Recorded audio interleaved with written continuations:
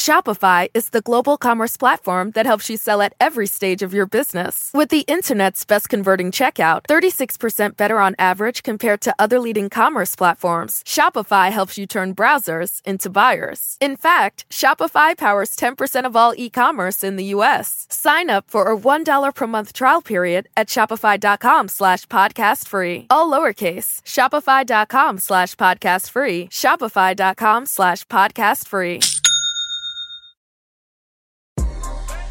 Hey, this is DeRay, and welcome to Pod Save the People. And this week we have the news with me, Brittany Clinton Sam, as usual, and then I'm joined by Nora McInerney, who hosts the podcast Terrible. Thanks for asking. The thing that I'm reminded of nearly every time I do an interview is the way that we try to rank suffering and how it is our natural inclination to try to fix it. So the advice for this week is about apologies.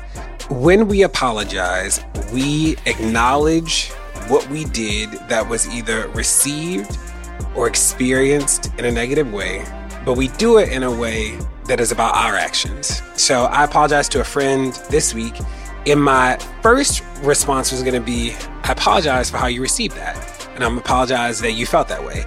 But that actually takes all the responsibility off of what I did and actually puts the responsibility on the way that they were approximate to what I did.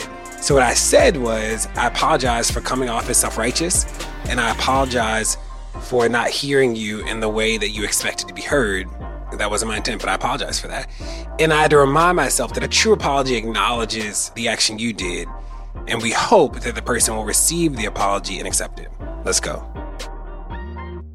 Hey y'all, it's the news. This is Brittany Packnett at Miss Pacyetti on all social media. And this is Sam Sinyangwe at Sam's Way on Twitter. And this is Clint Smith at Clint Smith III. Aye. And this is DeRay at DeRay DIY on Twitter. I'm going to start saying Clint Smith Roman numeral 3, just to change it up. Just to spice it up. That will stop nothing. All right, y'all. So I know that this episode will air on my dad's birthday. It would have been my dad's 67th birthday. Miss you very much, Dad. But I had a full-on laugh till I cried moment a few days ago when I realized that my dad used to sneak me into or let me watch rated R movies, but I realized after all these years that all of them had a social justice message. Like it was like Higher Learning and Boys in the Hood, and like I thought he was the cool parent, and all of a sudden I realized he was basically like trying to give me an education, and I laughed so hard because I just wish he were here for me to tell him like, wow, really? You were sneaking all along. But it made me wonder what you all's favorite rated R movies were as kids. I think for me, it probably would have been The Matrix. That's a good one. I think The Matrix came out in 99? So I was 11, and I think my pops brought me. It was like my dad's so funny. Shout out to Clint Smith Jr. out here, but he like everything becomes very dramatic. Like he like acts like he's Denzel Washington because he watches like way too many Denzel Washington movies, and so he's like son, I have to talk to you about something. And I'm like, oh man, he's trying to give me I'm 11, so I'm like, are we getting the birds and the bees talk? I don't need that right now. Please, no. And he was like, tonight, we're going to see The Matrix. And I was so hyped. I was like, oh my God, Keanu Reeves, Lawrence Fishburne, it's getting crazy. I mean, shout out to Keanu Reeves also for continuing to be a non-problematic white man. Shout out to Keanu Reeves. But I remember I saw that movie and I was just like, this is the most incredible, dopest thing I've ever seen. What I'm hearing is that 11-year-old Clint had good taste because The Matrix is still a classic and Keanu Reeves is still a hero. So I don't think I've watched The Matrix since then. This makes me really want to go back and watch. I recently rewatched Matrix 1, 2, and 3 because I think it's on Netflix now, so it was free and easy to watch. But I hadn't caught 3. I don't remember 3. Yeah, it wasn't very good. The first was good. The second was all right. Like 3, by that point, it was sort of like we already got the point. But I hadn't realized like the whole underlying like social justice themes to The Matrix because I was just too young when it came out. So all the good rated R movies have them. Yeah, I mean, so this is like one of the only movies depicting a future where like it's majority black and brown, which was interesting.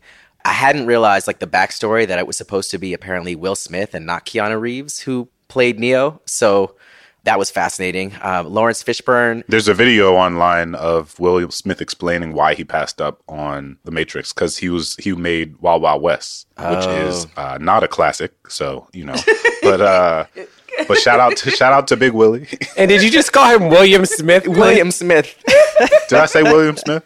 I think you said William Smith.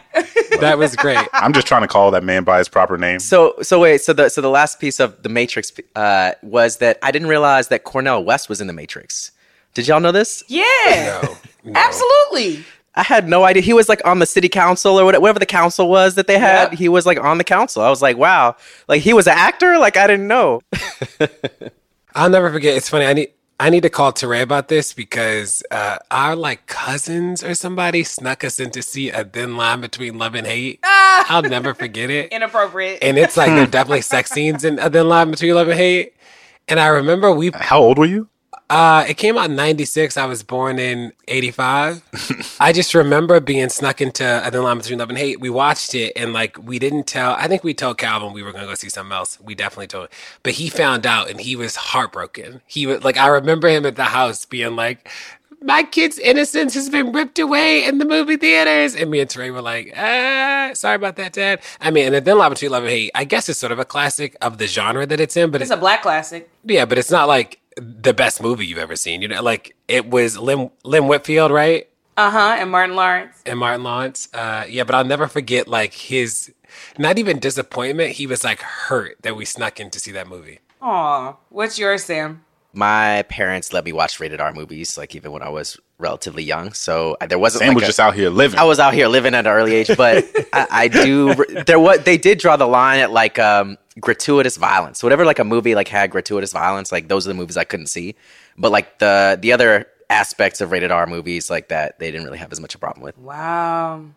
You were the cool kid. The rest of us were some nerds, apparently. Right. Oh, and also Happy Pride. Happy Pride, Happy Pride. Boop, boop, boop, boop. Hey, happy Pride.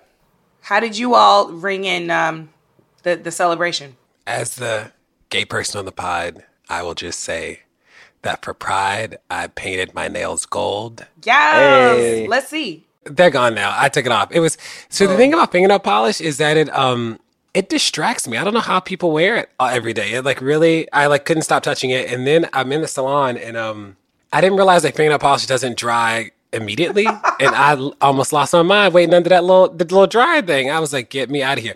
But it was cool to just see so many. I went to a couple parties yesterday with so many black gay men, so many black trans men and women, and it was dope to just see the community come together. And it's a reminder that Pride is still resistance. It is cool. You know, I know that the community is split about the commercialization of Pride. I will say, as a kid, I saw no rainbows. I saw nobody who was a proud ally or like who was living. It just wasn't something to be public about.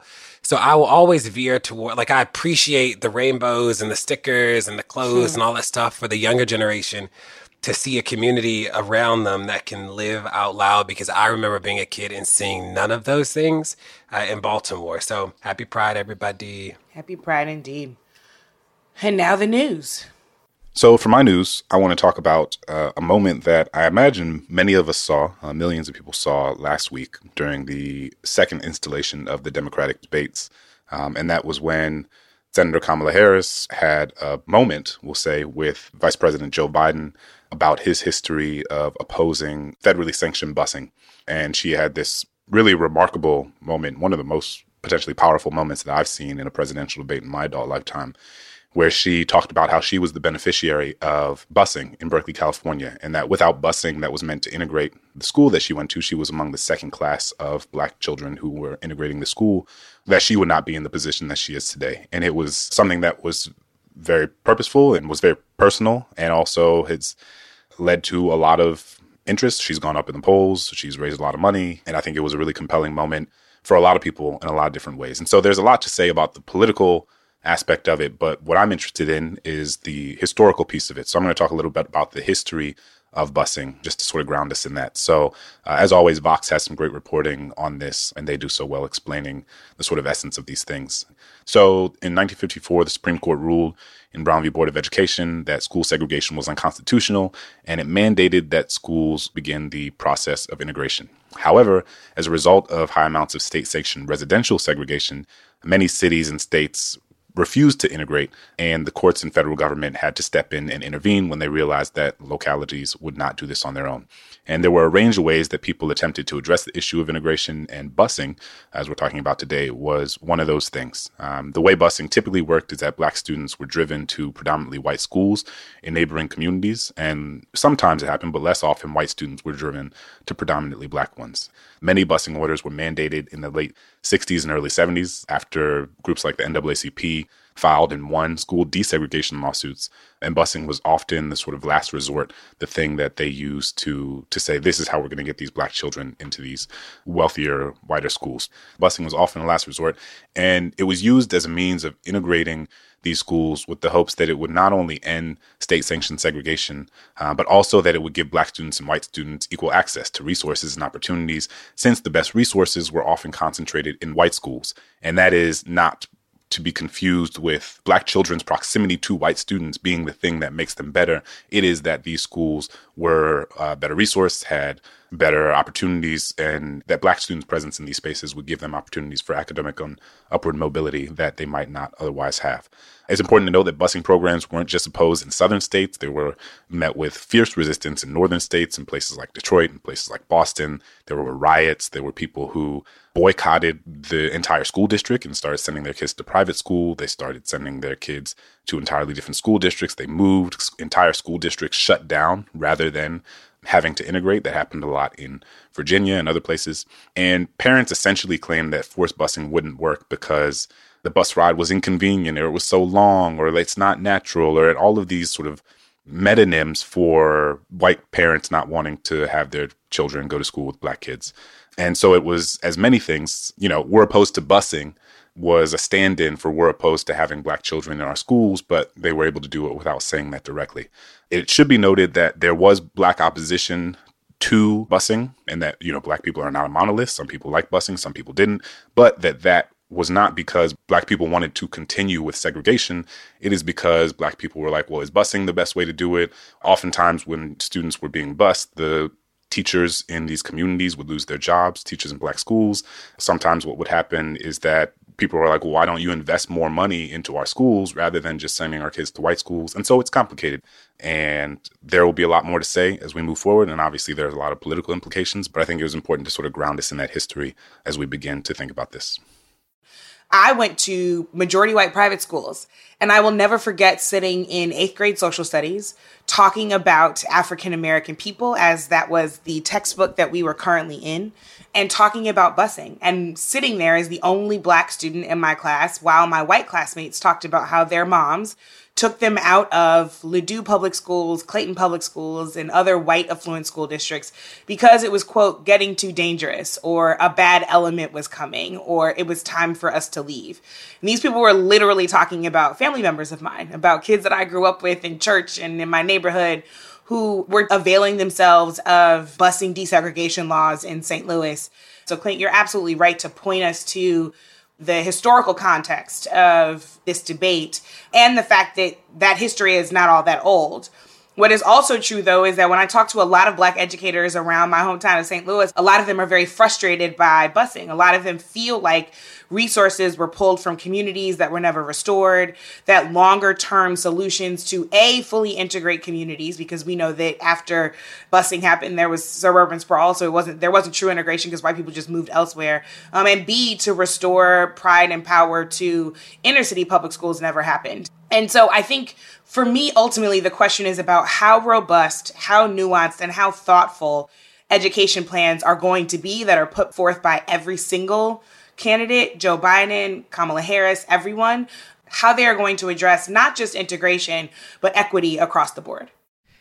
So this was a fascinating debate. Both debates were fascinating, but I think that exchange between Senator Harris and Vice President Biden really stood out because it represented such a dramatic range of perspectives and experiences and ideas that, at the same time as we're talking about issues that have rarely been talked about, issues that are really on the forefront of racial justice, things like reparations, things like closing the racial wealth gap, at the same time as we're having conversations about how to make investments that have never been made and have been long overdue, we're still relitigating things that have been litigated for decades and decades and decades. We're still talking about integration in schools, right? We're still dealing with a reality where many of the gains that have been made since Brown v. Board of Education, in part because of policies like busing, have been repealed, right? We see the numbers that when you look at school segregation, schools are more segregated now than they have been since the 1970s. So we're now having to deal with having to address areas where we've actually moved substantially backwards. And many of the ideas, I think, and the past positions of people like Vice President Biden and others have contributed to the reality that we live in today. And I think what Senator Harris made clear was, have contributed to not only like personally hurting folks, but creating a environment we're in today where schools are more segregated, where busing has been dramatically curtailed as a strategy to integrate schools, and as a consequence where schools have become more segregated. So, it is fascinating that how much diversity of thought and policy there is even within the Democratic Party on this issue, not to mention the Republicans who are, probably all even worse on this.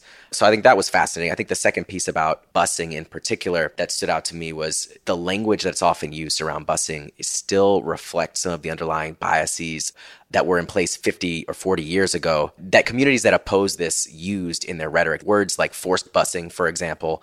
You look at Lee Atwater's reflection on the Southern strategy, and forced busing was a term that even he states explicitly was used as a way of furthering a racist agenda in ways that sounded less racist or non-racist that larger groups of white people would support. So I think in part this is like, how are we thinking about the words that we're using to describe busing and making sure that we're not sort of repeating the language that makes the problem worse. And I think the second thing is like, we really shouldn't have to continue to have a conversation about integration in 2019, but here we are.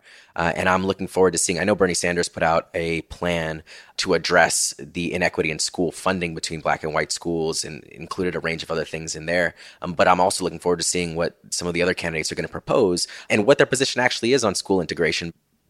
I'll just say a couple of things. One is it was a powerful moment to see Kamala push Biden so skillfully. I mean, Biden just didn't even know. None of us knew what was happening. We were like, okay, why did she say, I don't think you're racist? And then it was like, bam, bam, bam. And it was just, she got him. In that vein, though, it is only fair that if we ask and challenge Biden about his record, that Kamala will also have to be asked and challenged about her own. And there are a lot of things about her time as a prosecutor that she just has not answered questions about in a public space. We met with her, and I got a sense for how she might answer them, but she needs to do it in public. So I'm interested to see what that looks like. And I think that the game is on. I think that the next debate will probably be even more intense than this last one. I will say, I didn't even know Swalwell, but Swalwell was coming out with some zingers for people. Swalwell was like, I got nothing to lose. Let me just say, he was like, pass the torch, fire the police chief. I mean, Swalwell was serious. So that was the debates. What has been interesting, though, is that since the conversation about Biden and busing is that all of a sudden stuff that we'd never seen before came to light. So there were some never before published letters from Biden when he was in the Senate a long time ago. And he said that he wasn't against busing, but these letters show that that was not true. So one letter that he wrote in 1977, it says, and I quote, "My bill strikes at the heart of the injustice of court-ordered busing. It prohibits the federal courts from disrupting our educational system in the name of the Constitution where there is no evidence that the governmental officials intended to discriminate. I believe there's a growing sentiment in the Congress to curb unnecessary busing." And then in June of 1977, these are both in 1977, the first one was in March, this one's in June, he wrote, "Dear Mr. Chairman, I want you to know that I very much appreciate your help during this week's committee meeting in attempting to bring my anti-busing legislation to vote." 2 weeks later, he followed up with a note that said, "Thank you for your efforts in supporting my bill to curb court-ordered busing." So Sam has already talked about that language and what that means, but Biden was actually a really powerful advocate against busing. And, he's already come out and said, he supports everything that might help kids go to new school. The next day he did a talk somewhere in front of Black people and was like, I support everything. But it'll be interesting to see what this actually does to him long term. We are so far away from Election Day that there's a question of will people even remember? I know a lot of people who saw that and were like, yeah, not good. Hope he does it better the next time. So it was definitely a big boost for Kamala. And I'm looking forward to see what's next. So my news is about the NYPD. A report from the Office of the Inspector General in New York City found this past Wednesday that of 2,495 complaints of biased policing, so that's police discrimination, that have been filed against the NYPD over the past 5 years, exactly 0 of those complaints have been sustained.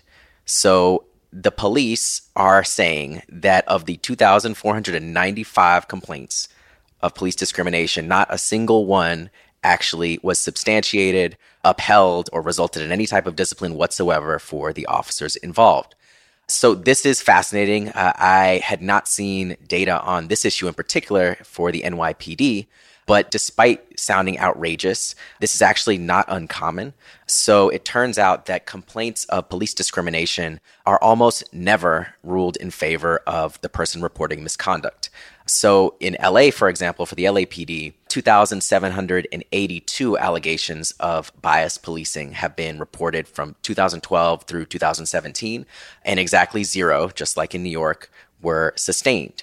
So this is really, really important for obvious reasons. First and foremost, if the police discriminate against you and you report them for it, it means you will not be taken seriously and your complaint will not be substantiated. There's a 0% chance of that happening under the status quo. It also was fascinating to read some of the recommendations in this report because I learned something. For example, the Civilian Complaint Review Board in New York City, which is the agency that investigates complaints of misconduct, it actually doesn't currently investigate bias complaints. That is something I didn't know and begs the question, why shouldn't they be investigating this serious issue? The second thing that was interesting was the composition of those complaints. Bias complaints can involve racial discrimination, but they also involve discrimination based on national origin, sex, gender identity, nationality, disability status, and a range of other categories. And yet 68% of all bias complaints in New York City were for racial discrimination specifically. And the largest category of people filing complaints were Black. So I wanted to bring this to the conversation because we often talk about how rare it is for complaints to be sustained. Only 1 in 13 complaints nationwide is sustained when reported to law enforcement. But for this in particular, it's 0 or almost 0 for most cities. It's fascinating. One of the things that was interesting is that the department said, we're taking so many steps to bring police and community together and we're putting body cameras on everyone. What's fascinating about that is while $40 million have been spent by the federal government and even more by state and local governments to buy and purchase body cameras for their police departments, there's been little to show that these body cameras are effective in reducing police violence, that they're effective in reducing use of force, civilian complaints. There was one study in 2012 that suggested that it did do a little bit of reduction along those lines, but there were only 54 officers who were part of that study. A more recent study, which was done in Washington, D.C., with 2,224 police officers, suggested that there was little to no difference. Also, we have presidential candidate Pete Buttigieg, who is embroiled in his own controversy with officer-involved shooting there, and the officer did not have his body camera on, which is something that has been an issue on multiple occasions. So we spend all this money giving people body cameras. The body cameras are often not on when they should be, and there are a range of other issues in terms of the implementation of these body cameras and how they're being used, or even if they are used, to what extent there is transparency about what will be released and what won't be released. So I don't even know what to say about New York City saying that there's no bias in their policing, essentially is what they're suggesting. But it does provide an opportunity for us to interrogate some of these practices that we are told is helpful for bringing about better community police relations that actually might not be doing what we think they're doing. Sam, I'm glad that you properly contextualize this so that we're not just pointing the finger at New York City, but really recognizing that the flaw is when police continue to investigate themselves and the data that we are supposed to trust is coming from these departments themselves. This is part of the reason why I found Bill de Blasio's moment during the debate so downright hilarious when he talked about the supposed progress of the NYPD and their strong relationship with communities, because obviously we are not seeing a level of transparency or change from the NYPD that should allow any mayor of New York City to pat themselves on the back publicly or privately about supposed progress. But it is also part of the reason why some of the transparency efforts that Mayor Pete pointed to in South Bend are simply not enough. And I appreciate his earnestness during that conversation, but there has to be more depth to this question of how we solve this problem from people who are daring to run for president, let alone those who run cities. At the end of the day, transparency is all well and good, but once again, if the data does not actually tell the truth, just like the data that we're talking about right now, then it's practically useless. Sam already talked about the fact that, when we look at data all across the country, the complaints aren't sustained. We actually talked to a mayor recently, and the mayor was like, the police chief told me it's a good thing that these aren't sustained because it means that bad things aren't happening in the police department. We were like, everybody didn't lie, hundreds of people aren't filing these complaints against the police officers lying.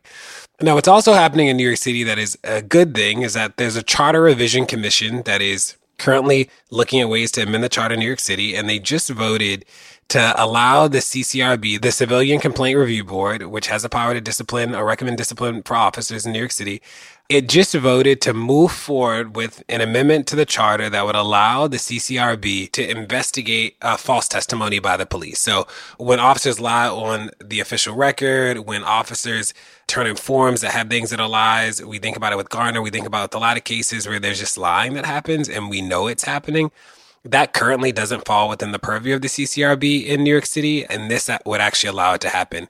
Right now, Internal Affairs deals with it, and you can imagine that the New York Times reported that out of 81 tracked cases of false statements referred to the police department by the CCRB since 2010, only 2 times did the NYPD Internal Affairs Division say that any lying happened. So it'll be good to make an external body in New York City be the arbiter of what happened, and that is some good news. Don't go anywhere. More Pod Save the People is coming. Pod Save the People is brought to you by Factor.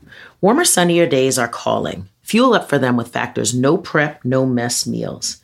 Meet your wellness goals in time for summer thanks to the menu of chef-crafted meals with options like Calorie Smart, Protein Plus, and Keto. Factor's fresh, never frozen meals are dietitian approved and ready to eat in just 2 minutes. So no matter how busy you are, you'll always have time to enjoy nutritious, great tasting meals. With 35 different meals and more than 60 add-ons to choose from each week, you'll always have new flavors to explore. You can crush your wellness goals this May with dietitian-approved meals and ingredients that you can trust. Make your day delicious from breakfast to dessert. Stay fueled with easy, nutritious options. Treat yourself to restaurant-quality meals that feature premium ingredients like filet mignon, shrimp, and blackened salmon. Now, let me tell y'all, they sent me the Factor meals, and it is absolutely true.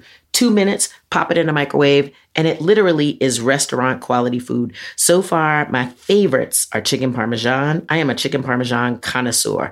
This stuff is good. It has broccoli and tomatoes, and it is creamy and amazing. Yum. So easy to throw it in the microwave and have a good meal. I'm saving money. I'm not eating out at restaurants so much. It's healthy. Like, I cannot say more about Factor meals. So if you want to be down with this, head to factormeals.com/PSTP50 and use code PSTP50 to get 50% off your first box, plus 20% off your next month. That's code PSTP50 at factormeals.com/PSTP50 to get 50% off your first box plus 20% off your next month while your subscription is active. Pod Save the People is brought to you by BetterHelp. Now, y'all, the beginning of this year has just been a lot going on, like from work and family and friends and just, the weather's been awful in New York City and Baltimore. There are a lot of stressors happening, big and small. And when we keep them bottled up, it can start to affect us negatively. Therapy is a safe space to get things off your chest and to figure out how to work through whatever's weighing you down. If you're thinking of starting therapy, give BetterHelp a try. It's entirely online, designed to be convenient, flexible, and suited to your schedule. Just fill out a brief questionnaire to get matched with a licensed therapist and switch therapists anytime for no additional charge. Get it off your chest with BetterHelp. Visit BetterHelp.com/people today to get 10% off your first month. That's BetterHelp, HELP.com/people.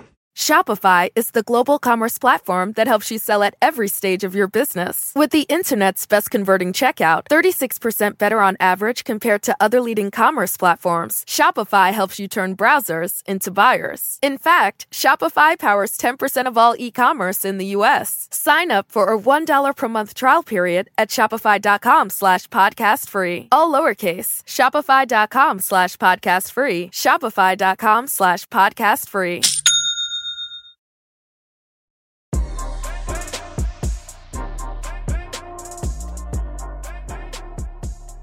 So the Supreme Court made two really critical decisions in the last week that will have an immense effect on American democracy in the near and far future. They made decisions on gerrymandering and the census.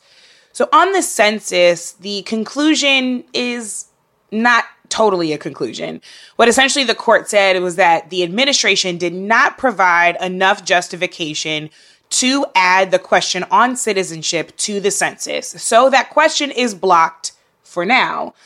They essentially gave, though, an open door for the administration to be able to come back through the process of litigation and provide different justification for that addition. Groups like the Leadership Conference on Civil Rights are reminding all of us that the fight is not over, as the question could produce an undercount in immigrant communities and communities of color. And those communities are already estimated to be undercounted. If they're undercounted on the census, then we are not fully represented in the government. In this case, Chief Justice Roberts actually broke with the conservative majority to side with the more liberal judges. On the gerrymandering case, he sided with that conservative majority. The gerrymandering case is a bit more complex, but all in all, the result is scary. So essentially, the court said that federal courts cannot hear cases that are challenging gerrymandered maps.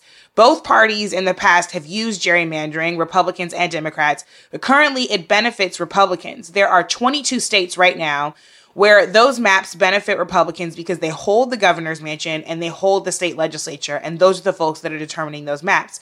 Democrats hold about 14 states in the same way. So again, Chief Justice Roberts sided with the conservative court. This really means that on the census, even though we have a reprieve, the fight continues. And on gerrymandering, the fight is substantially harder because the door is closed on judicial challenges to voting maps that have been, quote, warped by politics, which means that a critical tool, that of litigation, is essentially rendered useless.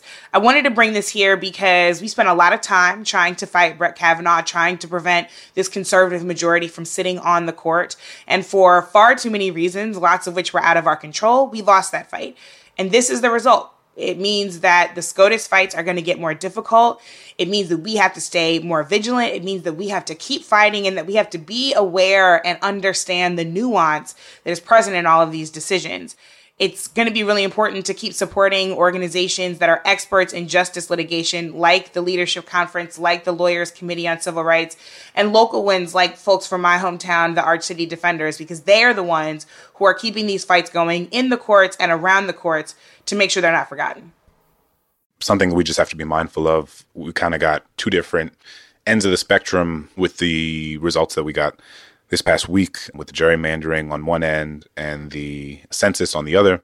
But a lot of folks who watch the Supreme Court closely and have done so for decades are warning folks not to get too comfortable with John Roberts being the new sort of center of the court, right? And they talk about how Roberts is going to move the court as far to the right as possible without breaking it. He's a tactician, right? And that he has an astute political sensibility and that he knows how to find the balance between continuing to move the court to the right, continuing to erode certain civil liberties, certain human rights, certain things that would lead to massive public outcry without doing it in a way that would become sort of politically combustible. It's just important to be mindful of very few rulings that this court comes out with will be decimating precedent in sort of one fell swoop. A lot of it will be sort of tinkering, eroding, and pushing the court further to the right in ways that we might not see as wholly dramatic in the immediate term, but in the long term, we'll sort of look back and say, wow, where have we come since the Warren Court? So there were two things that were interesting about this decision on gerrymandering. The first was the language used to justify the ruling that the Roberts Court made centered around methodological issues, right? It focused on this question of whether there was actually a fair and unbiased way of evaluating whether given congressional or, state legislative map was too gerrymandered or was not, right? And I think that that's like a methodological question. And what this decision does is it says that the federal court should have no role in stepping in to, essentially police what the district should look like instead using a given methodology. But like, this is a scientific question, right? And what the court has done here is essentially thrown their hands up and said, we're not actually going to play any role whatsoever, rather than actually seeking to identify and institutionalize that methodology so that they can actually address the issue at hand. And this is despite progress that has been made from political scientists to actually develop scientific methodologies to test how gerrymandered and skewed a given congressional map might be, right? And so there continues to be progress made in that area. And what the courts have done here is basically shut off the potential of those new innovations in the field, contributing to informing interventions through the federal courts to disrupt and block some of those gerrymandered maps. The second piece that's interesting is what this ruling functionally does is it shifts to state legislatures and state courts the power to decide what the maps should actually be, right? Whether or not we're going to have gerrymandered maps that ensure that Republicans win elections even when Democrats get the majority of the votes, or whether we are going to show up and vote and elect folks who will put a check on that, whether it's electing Democratic governors who will veto those maps from the legislature. In 22 states, you can actually elect Supreme Court justices. So that's really huge too, because as we've seen, even at the state level, you can intervene and rule some of these maps unconstitutional, regardless of whether the federal courts decide to step in. So the ruling is really bad. It's going to contribute to the problem getting worse. And the way to fight back at this point seems to be to really mobilize at the state level to elect people who will put a check on Republicans in the state legislature continuing to skew these maps. Okay, if you remember during the debate, second night, Bernie said that he was against packing the court, but that he wanted to rotate members of the court to circuit courts, like to lower courts. And then that'd be a way to make sure there was no supermajority, and then you would just rotate people. And I remember during the debate being like, can somebody send me I just have never heard that before, so can somebody send it to me? And in reading about it, this is a pretty new proposal. And what the campaigner said is that the reason that they want to do this is because it would only require an act of Congress. It wouldn't require the Constitution to be changed.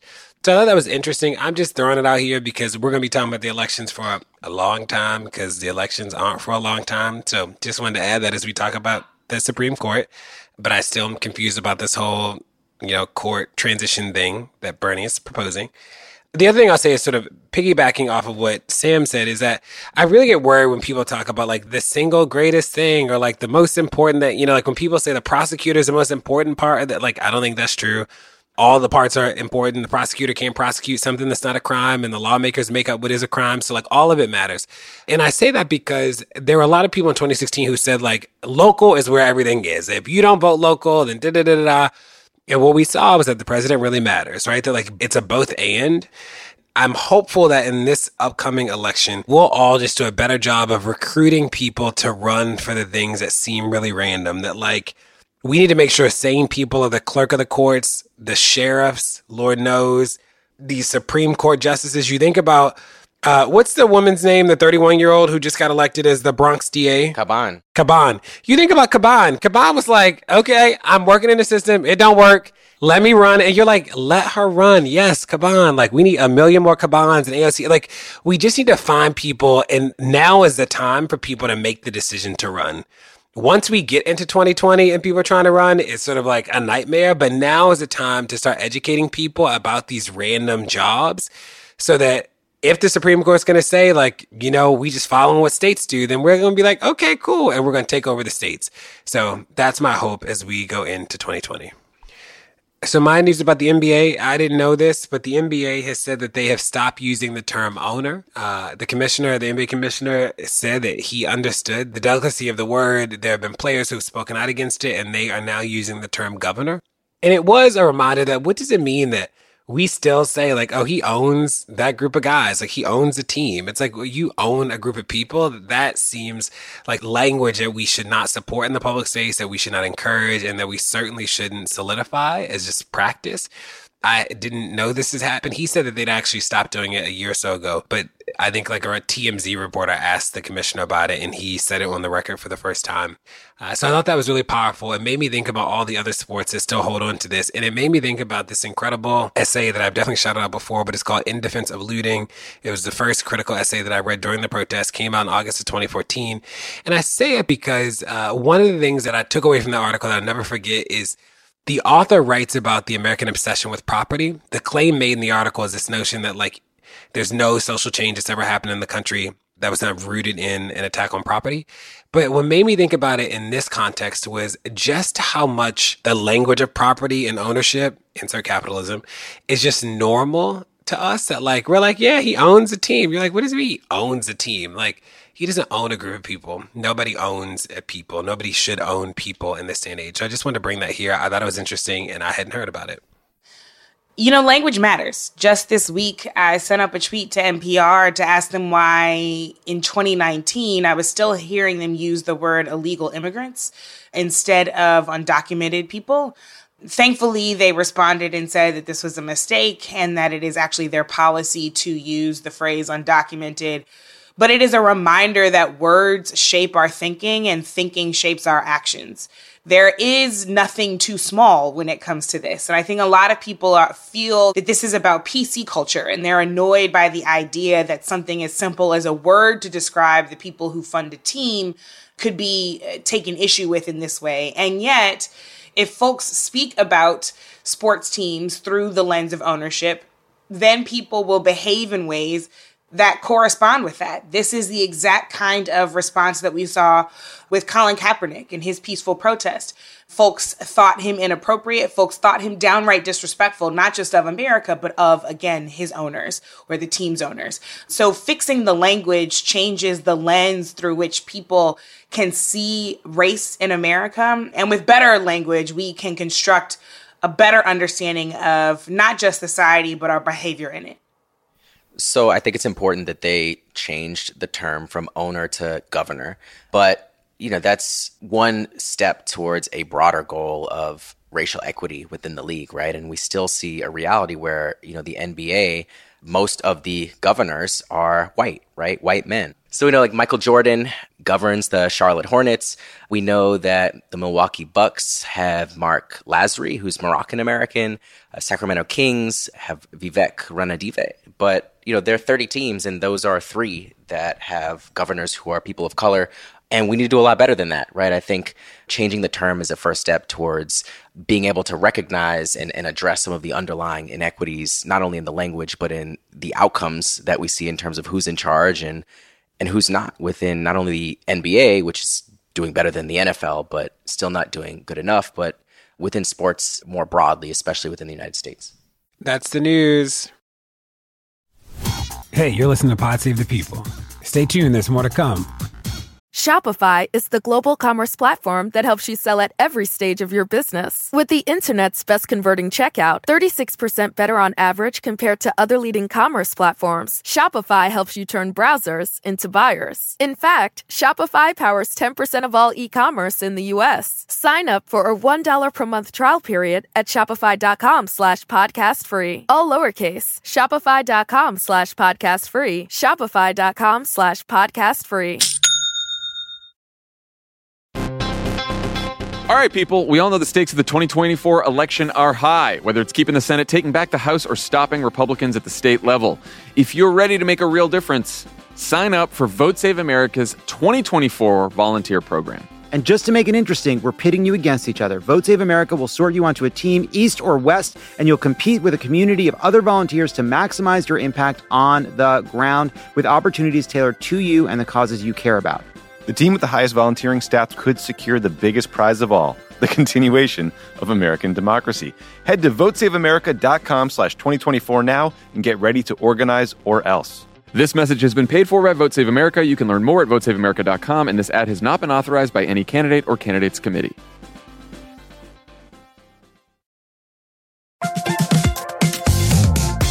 Guys, it's been a rough year. It's going to get rougher, and you deserve a little treat for not going insane yet. You could head to the local tiki bar and tell the bartender, do your worst. But we have a better idea for you, which is pick out something from the Crooked store. The store is stocked with tons of new merch. It's perfect for the spring. And classics like the Friend of the Pod tees that you'll be wearing long into the next administration or the next fascist dictatorship, depending on how things go. Pick up a new tee for the warm weather ahead, a mug that'll remind you to stay involved this election year, or a hat celebrating your favorite pod. Go to crooked.com/store to shop.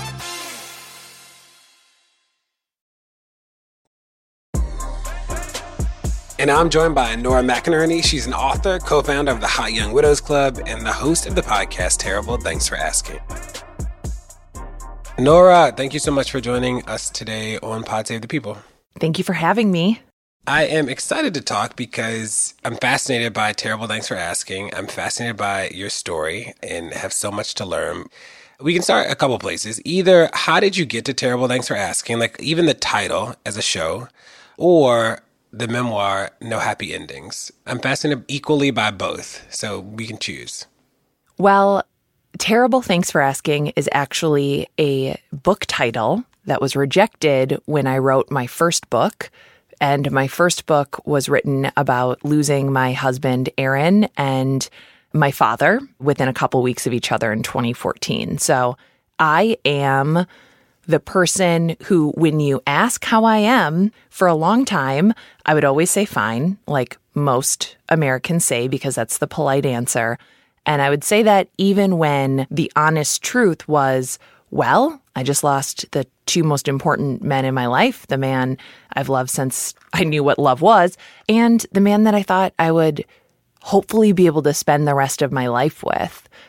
I wanted the title of the book to be Terrible Thanks for Asking, but the feedback that I got was that it was too negative for a book about my husband dying.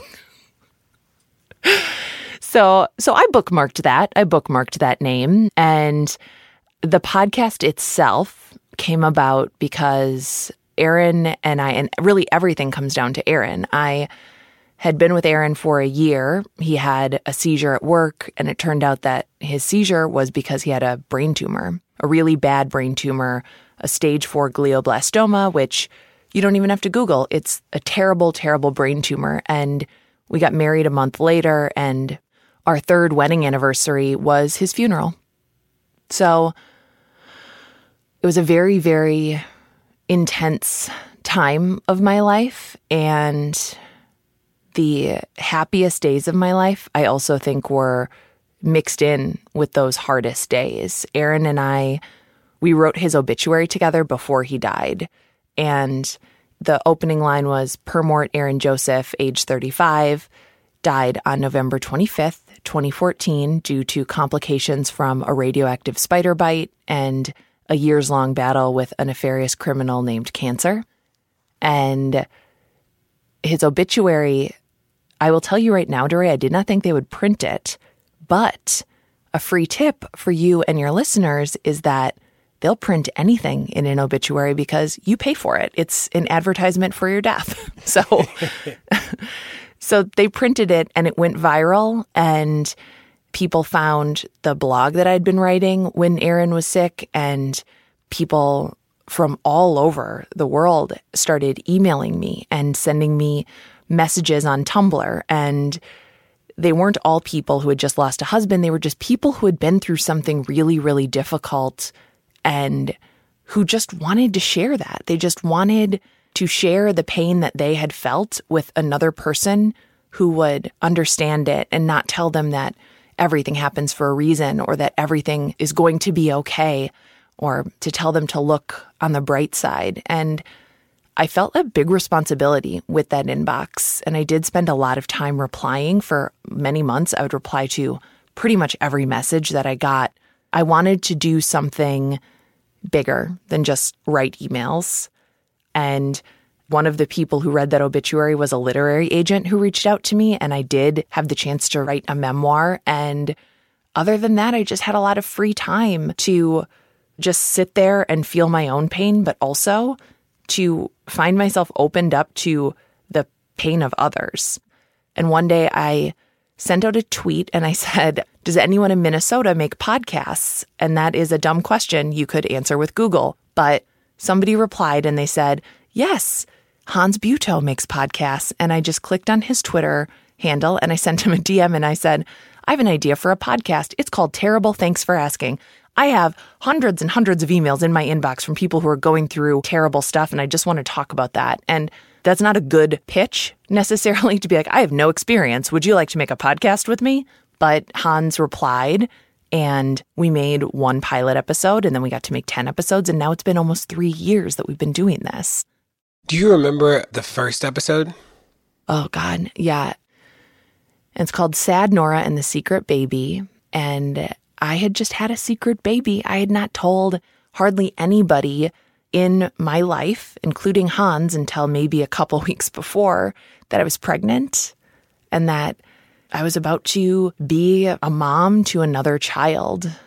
In between Aaron dying and the podcast coming out, I had met somebody. I'd met a new man and I'd fallen in love.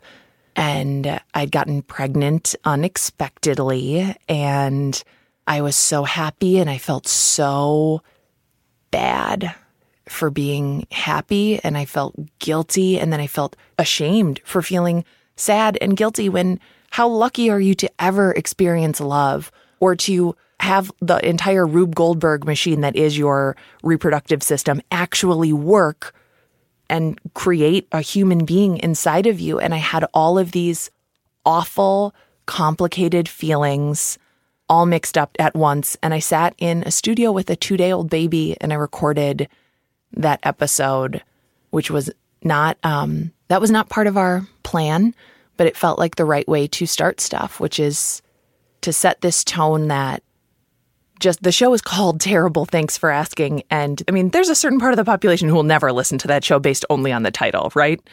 And probably any other time in my life, I would have been one of those people. I would have been like, no thanks. I would prefer to not know. And sad stories are never just sad. And most really happy stories are never just happy. Like all of these life experiences that we have, they're all tangled up with one another. And I think part of the loneliness that we feel when we're struggling is that we feel like if we are struggling, how can we ever feel anything else? And if we're happy, how can our pain have been real, or how can it be real? That was a very lonely place for me to be. And so episode 0 was our first episode for that reason. You know, it must be such a different perspective to hear pain so much, like to just hear so much trauma and pain in the way people tell their stories, especially telling stories that they've not told before. How has it made you, if at all, think differently about humanity or about yourself or about the shared experience or about the way connection works? Like, what have been your lessons? The thing that I've learned and the thing that I'm reminded of nearly every time I do an interview is the way that we try to rank suffering and how it is our natural inclination when somebody shares something with us to try to fix it, to try to fill that silence. And I've had to fight that urge within myself in interviews to let the pain sit there and let the silence sit there so that somebody else can sort through what this story means to them, instead of just trying to make it more palatable for me. I've also learned that nobody wins when we try to compare one kind of grief against another, because you really only know your own experience. There is not some sort of objective measure for it. And so I will be honest, after my husband died, when people would email me and say, I know how you feel, I just lost my favorite dog, I would say like, do you know how I feel? And the answer is no, you don't. And I also don't know how you feel about whoever you've lost or whatever you have been through. So that is a very human reflex that we have to either minimize our own pain for somebody else or to elevate our pain above somebody else's. And watching that in other people has helped me notice that in myself. So I want to shift topics a little bit. After the shooting at Tree of Life, a synagogue in Pittsburgh, as many listeners know, you did a 3-episode series in Pittsburgh. What were the takeaways from that? Like, how was that? What did you learn? Why was that important? God, that was a really intense series to do, and also probably one of my favorite projects that we've worked on. There was, as probably all of your very smart listeners know, a huge mass shooting at a synagogue in Pittsburgh. And like everybody else in America, we heard about it. And then probably like 5 minutes later, there was another shooting, and we got an email from a congregant at a nearby synagogue a couple days after the shooting. And he said to us, "Can you come here? There's so many people feeling so many kinds of pain, and will you just talk to us?" And we went out there as a team. We took 4 people out there, and we knew that we were not going to talk about the shooter. We just were not going to offer that any airspace. And we knew that we wanted to talk to different people in Pittsburgh about the ripple effect that an act of violence like that has on a community. And there is no sort of like community capital C, like monoculture in any city.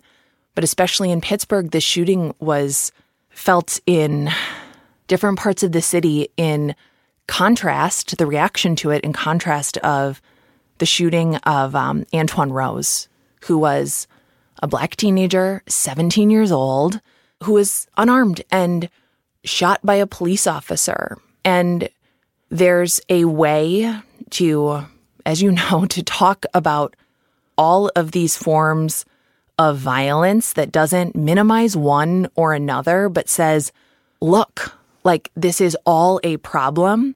People are hurting from these things. And however your empathy is able to stretch in the one direction towards people who were in their synagogue just getting ready to worship, can you please, I do know that the vast majority of my listeners are white women who are my age, and the 2016 election, who did women who look like me vote for? Half voted for Trump, which is crazy. Right? It's bonkers. And so I do feel a big sense of responsibility to help a population of people who look like me, did not vote like me, but doesn't matter, really stretch their empathy and to consider points of view that may be outside of what is an easy get on the empathy scale. When we have that opportunity to have a conversation that is not just about one act in one city, but to sort of draw those lines and connect those dots and get people to see a wider perspective, that's the work that is worth doing. Your world is, at least professionally, working with people who have had their hope challenged because terrible things have happened to them in their personal lives. And I have to imagine that you get people who are really struggling with this idea of hope. What do you say to people? I mean, I say, I don't blame you.